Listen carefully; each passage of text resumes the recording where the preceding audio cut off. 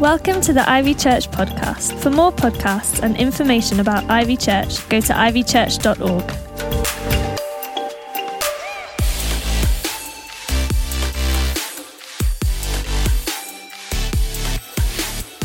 Let me ask you a question. What are you like in a conversation? Well, in our house, conversations between me and my husband Gordon can go either one of two ways. If I'm relaying a story, then it's a running joke that I can take at least 10 minutes with irrelevant parts along the way, like, oh, and I saw this girl and she was wearing this really gorgeous jumper and I thought, I wonder where she got that from. Anyway, I've Googled it and I think I've found it. At this point, I've lost him and he's like, Louise, what's your point? Well, when he's talking, I've already decided what the end of his sentence is going to be anyway. So I say it and he's like, no, I was actually going to say this. It's only when he says, my point is, and I'm like, aha, I hear you now. Now I'm sure that none of you can identify with me.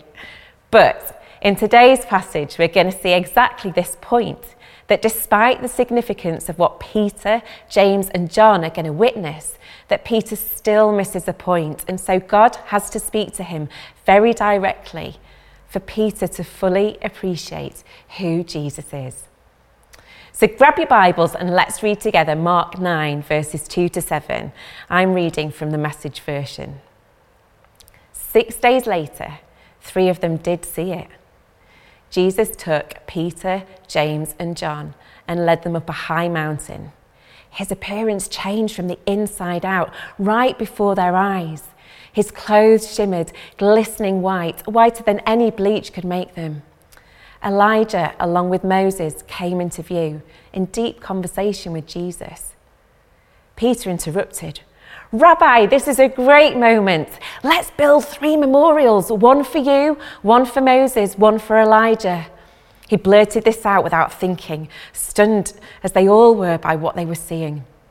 Just then, a light, radiant cloud enveloped them, and from deep in the cloud, a voice. This is my son, marked by my love. Listen to him. Can you imagine being Peter, James or John, seeing this transfiguration of Jesus where he literally changed from the inside out? Let's look at verse 2. It says, his appearance changed from the inside out, right before their eyes. His clothes shimmered, glistening white, whiter than any bleach could make them. I mean, this was one of those moments when you see something that is so bright. You know, when you look at something that's so bright, you almost can't look at it. It's so dazzling, you have to shield your eyes. That's what the transfiguration was. And these 3 apostles were getting a glimpse who Jesus really was as the glory of the Lord fell on him. But this transfiguration moment also included Moses and Elijah, 2 of the greatest heroes of Israel. These 2 incredible figures of faith also appeared and talked with Jesus. Moses, he represented the law, and Elijah represented the prophets. Let's think about that briefly. Because Jesus said, didn't he, that he came to fulfill the law, that he was giving a purpose statement for his ministry. We read in Matthew 5, verse 17, do not think that I came to destroy the law or the prophets. I did not come to destroy, but to fulfill. And we know that Jesus fulfilled the law and the prophets through his death and resurrection. And it's here, in this moment of transfiguration, that he's doing that thing. That these 3 apostles witnessed the whole thing in front of their very eyes. And at this point in the transfiguration, God was declaring and affirming Jesus' role in the salvation story. Because you see, when he became transfigured, he became the image of the risen Jesus who conquered the power of sin and death. What absolute mind-blowing scenes it must have been for the apostles to have witnessed. But let's take a look at their reaction, Peter's particularly. The three of them had just witnessed an event unlike anything they had seen before or would ever see again. Jesus had just been transfigured before their very eyes. But in this holy moment, Peter interrupts a heavenly conversation and decides to blurt out an awkward and inappropriate response by telling Jesus, well, it's a good thing the three of them are there with him. More than that, he suggests he can make 3 tents, one for each of them. One for Jesus, one for Moses, and one for Elijah. Now, I actually think that Peter thought he was doing the right thing here, as Jewish people made tents to symbolise God's provision, and they would be looking forward to the coming kingdom. But the big mistake that Peter makes is in making Jesus equal to Moses and Elijah, and therefore failing to see him for who he is. I think many of us are drawn to Peter in some ways as we can identify with him, because sometimes he's the best of the disciples, other times he's really not and he falls short. Sometimes he has faith to walk on water as Jesus did, but then he sees the wind and the waves, becomes terrified and begins to sink. In an Anthony's talk last week, we heard that Peter acknowledged Jesus as the Messiah. Yet here he is, once again, missing the actualization of who the Messiah really is. I found this monologue, which gives us an insight into what it was like from Peter's perspective. And suddenly I realized I wasn't dreaming, that this was real. I felt like somehow I'd slipped into another world, and I was terrified. Typically for me, I started gabbling, blurting out anything that came into my head, trying to make the situation seem normal. Some nonsense about building shelters for them, James told me afterwards. Then it got scarier. We were caught up in the cloud, James, John and I. My heart was pounding so hard in my chest, I thought I was going to burst, and I was quaking all over. If I was going to die, to be struck down because I was unworthy to be in the presence of God himself, I wanted it to happen quickly and painlessly. Instead, we heard a voice. It seemed all around us, loud and booming, yet it also spoke quietly as a whisper into our ears. This is my son, whom I have chosen. Listen to him. I fell at Jesus' feet, and when I got up, the cloud had gone, and we were alone with him. I love this insight into Peter. I think it captures the guy that he was, eager and excitable and brash, but not always thinking ahead. You see, Peter was quite an impulsive character, and he absolutely would have wanted to honour Jesus, Moses and Elijah, but yet it took the voice of God to still him and for him to see that Jesus is the only one who matters. That bright cloud surrounded them, and from deep within the cloud a voice said, "This is my son, marked by my love. Listen to him." But why is it that God gave the command to listen to him? Why is that so significant for us to know? You see, physically they could hear, but spiritually they'd forgotten to switch their ears on. They'd become more concerned with what they wanted to hear, what the world could offer them. They wanted to listen to and hear the things that they wanted to hear. And we can understand that, can't we? Because we can pay more attention to what social media is telling us, to what the news is telling us we should know, to what politicians believe is true, to what celebrities are saying. We have people visiting psychics and mediums looking for truth, searching for something to cling to. And even we ourselves can become more focused on what one another has to say, rather than listening to Jesus and hearing what he has to say. And when we fail to do that, the most important voice, the voice of Jesus, gets lost amongst those voices that are way less important than his. His voice is the voice that will ultimately give us a fullness of life. So when God said to them, "This is my son whom I love, listen to him," he was also saying, if you listen to him, then you'll listen to me. because to listen to Jesus is to listen to God. Listening is a heart issue. Proverbs 4 verse 23 says, "Above all else, guard your heart, for everything you do flows from it." You see, we're happy, aren't we, when we read scriptures and promises like Jesus made in the book of Matthew when he says, "And remember, I am with you always to the end of the age." We love that. We like the reassurance. We like what that means.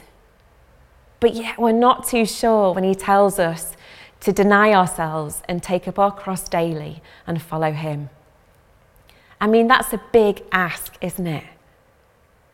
But yet to be a true disciple of Jesus means that even when we listen to the words that make us want to avoid them, like those, that we still obey and we still do what he says. When Jesus says that we must take up our cross and follow him, it means that each and every day we need to choose to deny ourselves. And denying ourselves means that we choose to not do our own thing. We choose to not indulge in ourselves. We choose to put aside any selfish desires. We are choosing to put aside anything that's going to get in the way of our relationship with him and therefore how we work for him. But that can be hard, can't it, when life is busy and full and we have other voices coming into our heads. But at the same time, Jesus is asking us to take up our cross daily. He's asking us to remember his sacrifice on the cross for us. He's asking that it becomes part of our everyday life. But why does he say this? Because otherwise we'll fall short again and again. We'll forget who he really is. We'll forget the significance of who he is and who he is in our lives and what he can do for us, just like Peter did. And we'll begin to follow ourselves instead of him. And to be honest, in my experience, that never fails to fail. When I become all about me, about my plans, my wants, my desires, they aren't always in line with Jesus' plans for me and therefore his plans for you, for a life-giving, fulfilling life in him. Because he's asking us to follow him right to the end. And that means that therefore we get to share him with others. He wants us to lead others to him as we become true disciples of Jesus Christ.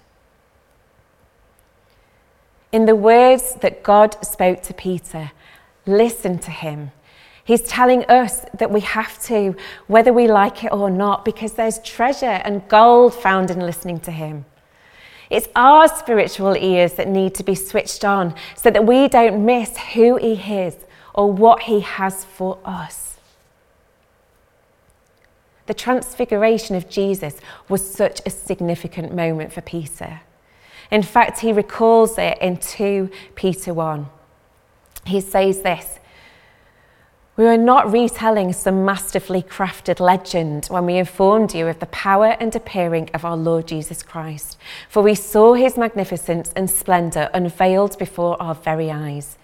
Yes, Father God lavished upon him radiant glory and honour when his distinct voice spoke out of the realm of majestic glory, endorsing him with these words, 'This is my cherished Son, marked by my love. All my delight is found in him.' And we ourselves heard that voice resound from the heavens while we were with him on the holy mountain." In that moment of transfiguration, we know that Moses and Elijah were there. Isn't it pretty amazing that Elijah didn't die, but he was lifted up to heaven? However, he'd actually handed a lot over at that point to Elisha because he'd become tired and he basically had enough. And then there's Moses. He didn't quite get to enter the promised land in the end because of pride and anger, which always seems a little bit unfair. Yet, where is he now? He's on top of a mountain in the promised land. And how did he get there? He got there because of Jesus. These 2 incredible heroes of the faith got to get to God because of Jesus. And if they got to get to God because of Jesus, how much more do we need him? I wonder what your response is to this today. Ask yourself, do I listen to Jesus' voice? Or am I more concerned in hearing other voices? And how much time, therefore, do I spend doing this than listening to God himself? But you know what the most exciting part of this is? It's that you can get to have your own transfiguration experience today. That means that you get to recognise Jesus for who he is, the King above all kings, the one who is above all. And when you do that and you say yes to him, then you get to transfigure your own lives to mirror that of Jesus. He says that we are called to first love God with all our hearts, with all our souls, with all our minds, and with all our strength. And secondly, that we get to love our neighbour as ourselves. That is the greatest commandment of all. You see, maybe Peter wanted to stay on the top of the mountain forever. And why wouldn't he? It was a glorious moment, and we would probably have chosen to do the same. Yet we're called to come down from the mountaintop, to be Jesus' hands and feet on this earth, to be disciples who make disciples. So how do we now fulfill the whole of the Old Testament? The whole of the Old Testament of the law and the prophets.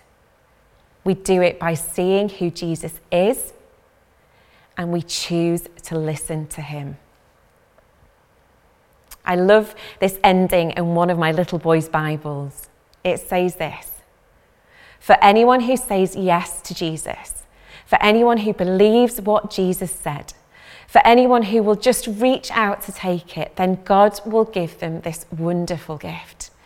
To be born into a whole new life, to be who they really are, who God always wants them to be, their own true selves, God's dear child. Because you see, the most wonderful thing about this story is, it's your story too. Thanks for listening. For more podcasts, go to ivychurch.org/media.